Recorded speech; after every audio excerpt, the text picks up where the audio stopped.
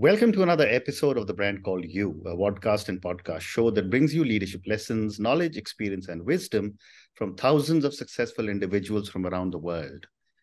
We are now in season 5 with over 2,000 videos that are viewed and heard around the world. I'm your host, Ashutosh Garg, and today I'm delighted to welcome a very, very accomplished professional from Maine, USA, Rebecca Fraser-Thill. Rebecca, welcome to the show. Thank you. I'm so happy to be here. Thank you. Rebecca is a certified career coach, speaker, and writer. She writes about parenting and purpose. So, Rebecca, before we start talking about coaching, tell me a little bit about your own journey in brief.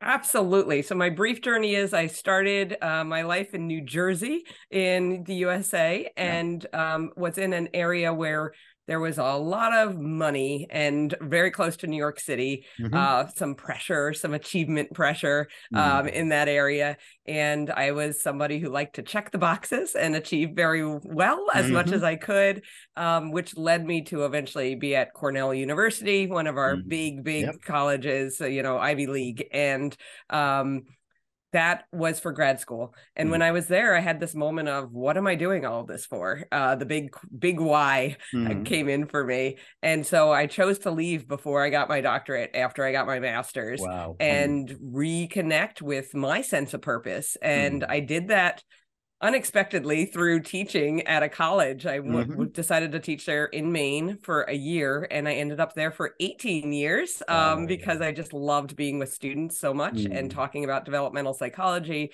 and exploring the question of purpose with them. And that led to a career coaching business because I found that I just loved to talk to students about what they were going to do with their lives and how they were going to make meaning and purpose out of their lives. And I realized, hey, I could do that full time as my entire job and leave the teaching behind. And so that's been my journey to date. Fascinating.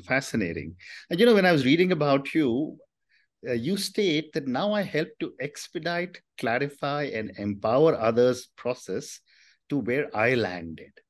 Help me understand this and give me an example. Oh, great question. Absolutely. So for me, I've landed in a place where certainly achieving for my own sake matters deeply, but not achieving for others' approval. And that's been a long, hard, fun one battle here. This has not been easy. Sure. And so I try to help others get to this point where they're able to say, what really matters to me? What does this look like? I was talking to a client recently who was like, wow, it feels so strange when you realize that you can be content with the many things that you have. Correct. And I said, that's where I've landed. I've landed in a place where I don't have the biggest house.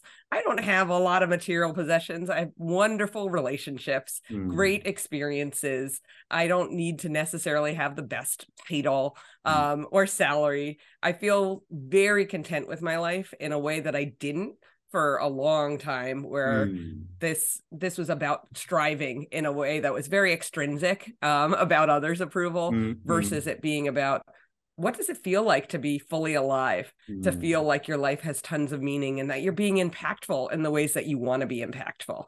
So that's what I'm working on with my clients, is to move them closer and closer to a place where they're able to say, oh, this feels great. This is the life I wanted to construct. And I feel like I got those relationships and I've got that impact. And those are the two key pillars for us to feel wonderful with our lives. Oh, wonderful. What a great response.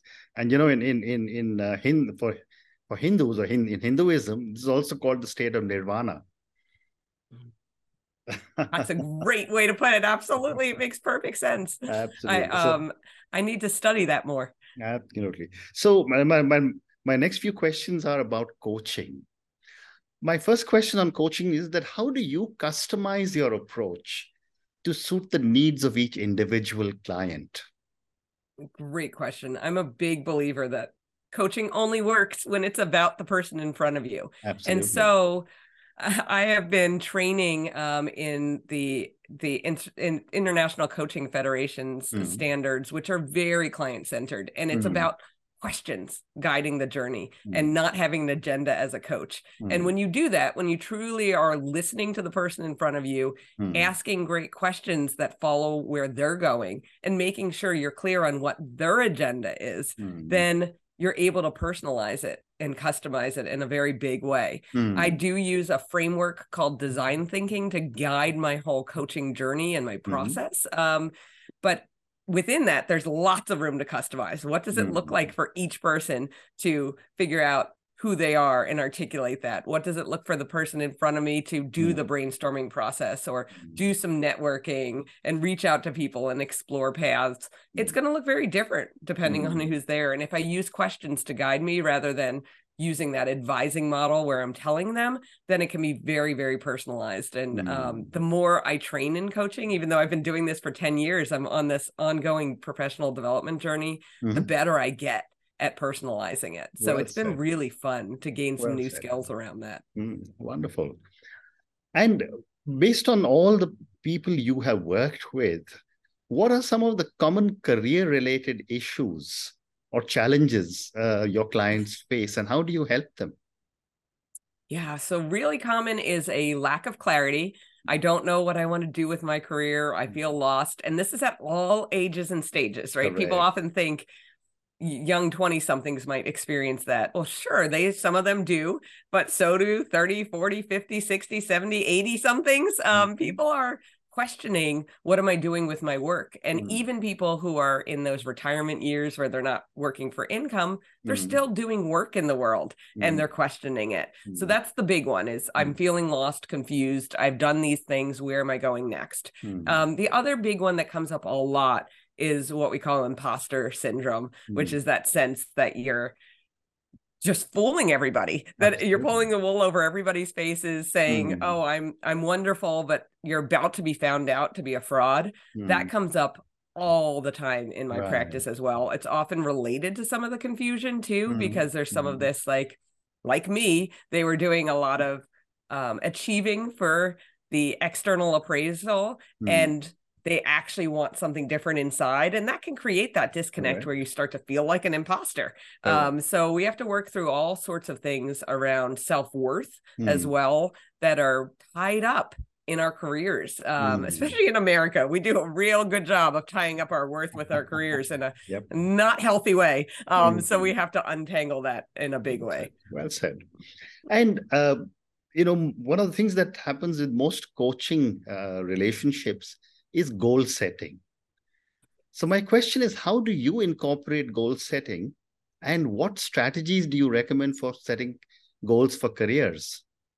Great question. Absolutely. So goals look different, obviously, depending on the client. But one thing I always like to get super clear on is their desired timeline. It's one of the first questions I ask. So if they're trying to make a career change, it's like, what are you looking at for this? Where are we trying to get you placed? At what point in time? And then we consider how feasible it is. If somebody says to me, oh, I want to be in a whole new career in 4 weeks, we've got to talk about that. That's not going to be a possible goal, but you're looking 3, 4, 5, 6 months out. Absolutely. So timeline's really key to goal setting. And then we get very specific about the milestones between here and the big change. So when it's a career change, we've got these different steps of articulating themselves, brainstorming, and then prototyping. So trying out different careers. And that leads into all the tactical networking and resumes and applications. And so we can say, we're looking at within a month, we've got you well articulated. And then 2 weeks after that, have some brainstorm. So we can actually have a timeline that's broken down more minutely. And of course, it may change. Life happens to us. Sometimes we get ill, family things happen, and we adjust around that. But it gives us some sense if we're moving forward in an optimal timeline. And so between those two pieces, it's really key. The other third piece I'll say is that for goal setting, I like to really get clear on the why of it, because again, we want to unhook from doing this for external reasons. And the more it's driven from the person inside of themselves, not to make their parents proud, not to create some kind of reward that doesn't really matter to them, the more we recognize, okay, why are you doing this? Why does this matter to you? What is this about? The more they're motivated to do it. And then we can keep coming back to it in the hard times, which are inevitable when you're working towards a goal, to say, remember, you were doing this because you really wanted to get physically healthy, and the job you've been doing has been really depleting your physical health. And we have that moment of, oh yeah, and then you get the boost of motivation again. Well said. Great response. My next question, Rebecca, is that, when people are trying to advance in their careers, what are some common mistakes they tend to make?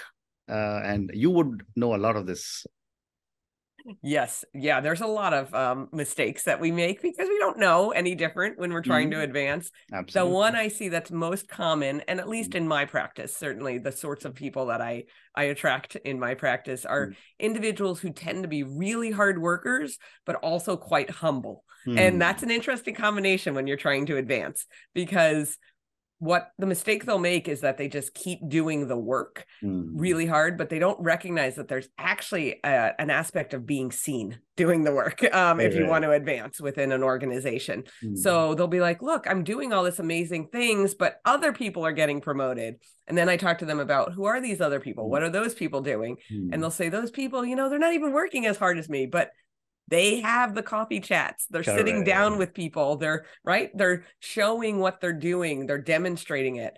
And so working with my very humble clients, I have to get them to the point of saying, how do we do this in a way that feels right to you, but is going to actually demonstrate, hey, I've been doing this work. I helped make this improvement happen. I helped create this percentage increase in whatever the productivity is or whatever the goal is.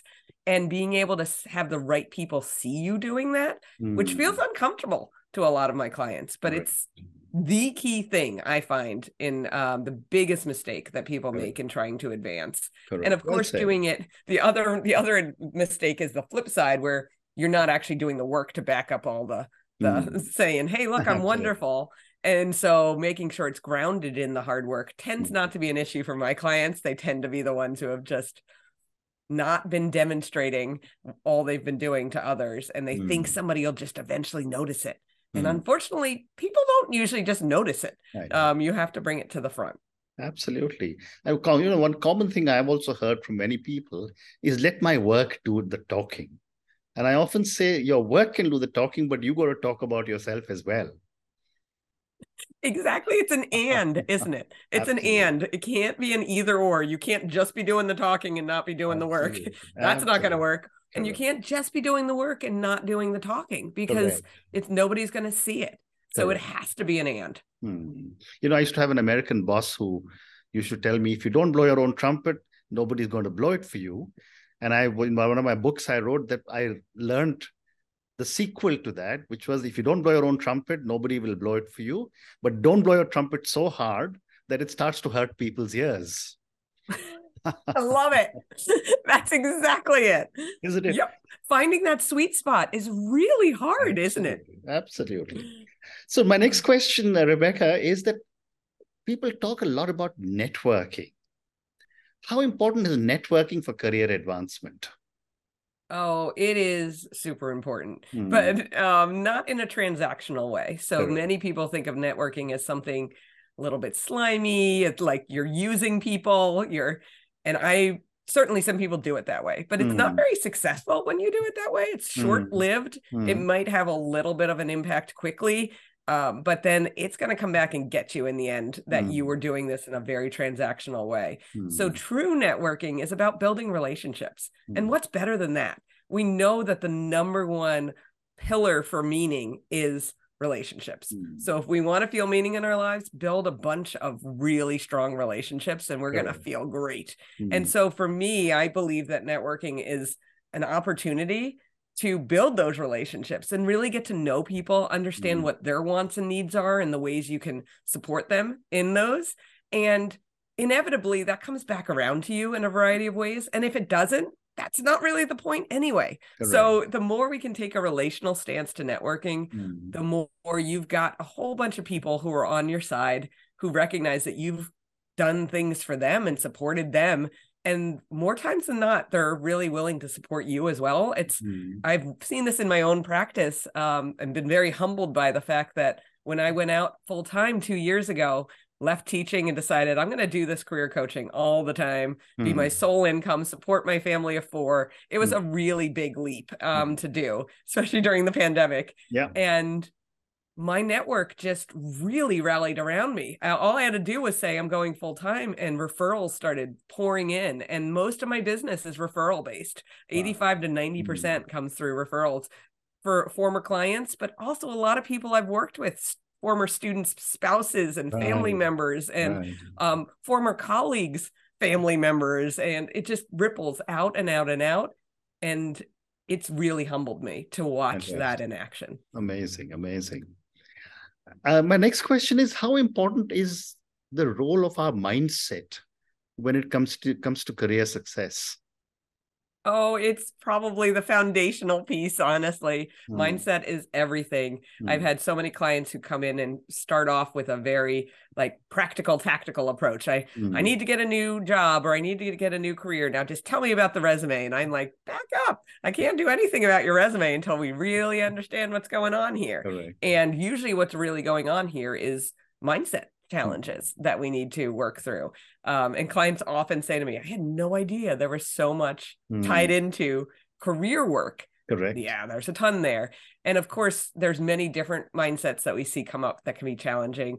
A big one is the fixed mindset that I'm sure you know well, which is that mindset where we're thinking in terms of I either have something or I don't, versus that growth mindset that I can build this. So I have a lot of clients who will come in and have already decided they can't pursue a certain career path because they are not good enough at, and fill in the blank. It's usually a technical skill. It's usually something math, science, technical.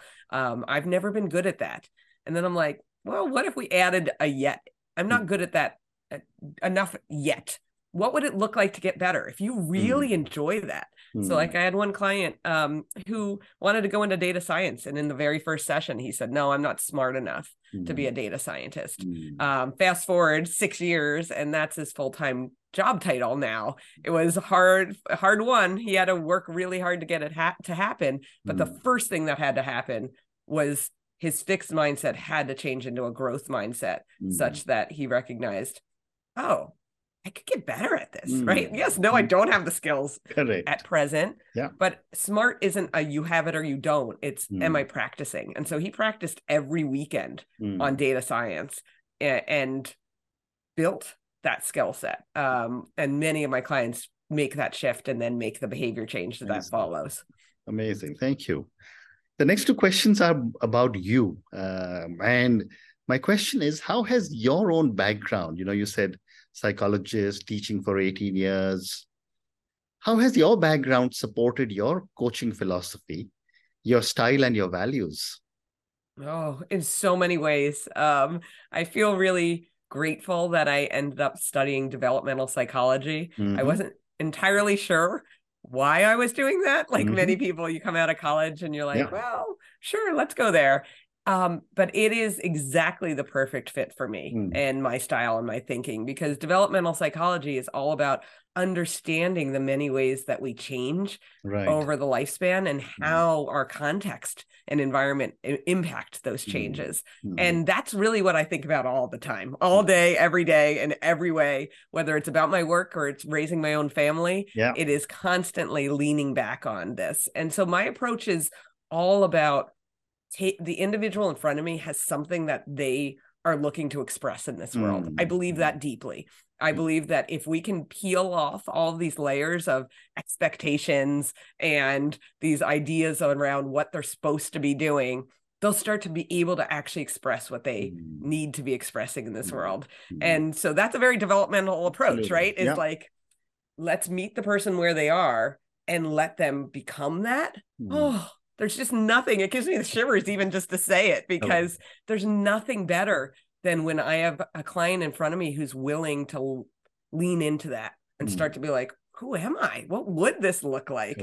And that's all about development. That's all about my understanding of who we are as humans and the many ways we can self-actualize, move to that version of ourselves that's the very best version, which I believe is the most impactful version and going to make the most change in the world. Well said. My next question is that, Rebecca, all of us over our lives are influenced by different people. So my question is, how have you been shaped by people in your life, and how are they influencing you as a coach? Oh, yeah. It's all about relationships, right? So many people have and continue to influence me, and I'm meeting new people all the time who Right. continue to have new influences on me, which is really fun. Mm. As the developmentalist, I'm like, it doesn't Correct. stop, right? It doesn't end. But of course, my early influences were my parents, Mm. and thankfully they are still alive and actually are both still working in the late 70s, Fabulous. Wow. because they are people who have found work that they really enjoy, and Mm. so they haven't retired. They just Wonderful. keep going. And so that's been an influence on me, is watching them with their own work and how they've explored their way through it. My dad, in a very linear way, like straight out of high school, actually just had a Mm. full-time job and has been in the tech world for the whole time, but has Wow. experienced layoffs, and watching him Mm. bounce back has made me think about way back. I would think about, oh, how do people Mm. handle that Mm. moment? And look Mm. at what it does to their sense of identity. I remember watching my dad and thinking about these things Mm. that now affect my coaching, and him talking about how he worked through it. And they're both very grounded people Mm. who believe deeply in making the most of the life you have. They Mm. lived in their same house their whole life. It's not a big flashy house. They just bought it and stayed in it, and they've built a beautiful life right where they are. Fantastic. And that has very much affected me. The other major influence is my husband, who I met at the age of 15. So he's Amazing. been with me for a long time in the since Yeah. high school. And he's someone who really just always brings me back to center. Mm. And I have to say, a lot of my coaching approach and philosophy has come Mm. from me being around him, because he's Mm. somebody who's always, from the moment I met him, knew who he was and was willing to just be his truest self. And part of that's that he has dyslexia. So Mm. when I met him in high school, he had a learning disorder, Mm. and he had to navigate a school system that was very competitive, very Mhm. achievement focused, Mm. with this impediment. And from that, he gained this sense of self that I didn't have, Mhm. because I was leaning on all my good grades and my Correct. accolades to be able to say, hey, Mm. that's who I am. Yeah. But when you strip all that off, who are you really? And my husband, Brian, knew that. He had a really hard road to figure that out. But by the Mm. time I met him at 15, he already knew. And I Mm. was like, what's that look like? How do I get there? And I feel like that's been my journey over the last 30 Fabulous. years or so, is Fabulous. figuring that out. Fabulous. Thank you for sharing this with me. I have time for one more question, and I know that you do a lot of writing on the subject of parenting and purpose. Tell me a little bit about the kind of stuff that you're writing. Yeah, great question. So the parenting, I don't do as much now as I used to, but I've done a lot over time on parenting, Mm. leaning on my developmental psychology background. Mm. And I'm a big believer that there's so much in the field of psychology that isn't accessible to the public. That's Mm. something that was driving me even in college. I kept saying, why do I get to learn this in college and Mm. others aren't getting to hear that? There's Mm. been a big shift, thankfully, over the time since I was in college, where there's been more dissemination of psych information, and Mm. positive psychology as a movement has really changed the way people are using Mm. research. So that's been wonderful to see. But the parenting work is really about helping people know what we know in the literature and then make it Correct. their own, because parenting is a journey where you Absolutely. have the Mm. unique person in front of you, and there is no one way to do it. That's for Mm. sure. So Absolutely. we have research to lean on, but I'm a big believer in, like, figure out Fantastic. your own child, and each one's different. So that's the parenting. And then the purpose writing, I really love writing for Forbes, all about meaningful work and Mm-hmm. purpose, and the ways it plays out, both in practical ways and in ways that are more like the philosophical. So I was able to dive into a lot on the more philosophical side during the pandemic. Like, what does it mean to have purpose when we're stuck at home every day, all day? So what's it look like to create purpose in the moment? And then more recently, I've been able to dive into, like, the imposter syndrome. Mm-hmm. And one of my most popular articles is about, what does it mean when you come back from vacation Mm-hmm. and you don't want to return to work? Does that mean you hate your job? What does Yeah. that mean? Mm. And so questions like that are really questions of purpose at their Mm. core. Fantastic. So I'm going to ask you one more question, and this is for the thousands of people who will listen to our conversation.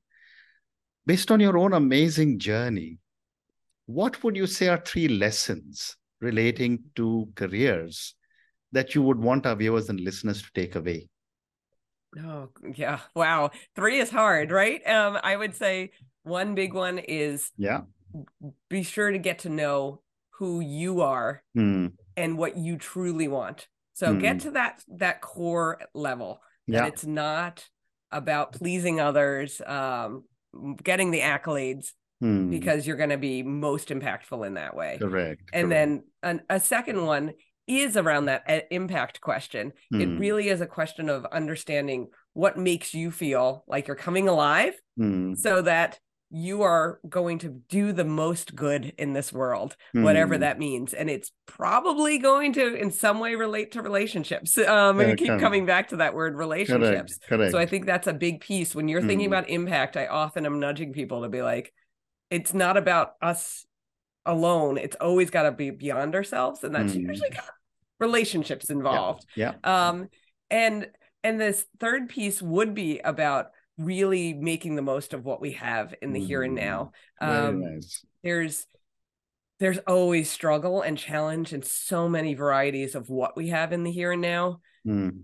And there's opportunity within it too. And the happiest people I see are not the people who have a lot of material possessions, but are the people who recognize what they do have. Well said. And so that's that mindset shift. That's probably the most fundamental of them all. Correct. Well said. And on that note, Rebecca, and your 3 wonderful lessons, get to know who you are and what you want. Second, you said, understand what makes you feel you can come alive and do good. And the third one, you said, which is so, so powerful and important, make the most of what we have or what you have. Thank you so much for speaking to me about your own amazing journey. Thank you for talking to me about so many different aspects of coaching. Thank you also for speaking to me about parenting and purpose. Thank you again and good luck. Thank you for listening to the Brand Called You videocast and podcast, a platform that brings you knowledge, experience, and wisdom of hundreds of successful individuals from around the world. Do visit our website www.tbcy.in to watch and listen to the stories of many more individuals. You can also follow us on YouTube, Facebook, Instagram, and Twitter. Just search for the Brand Called You.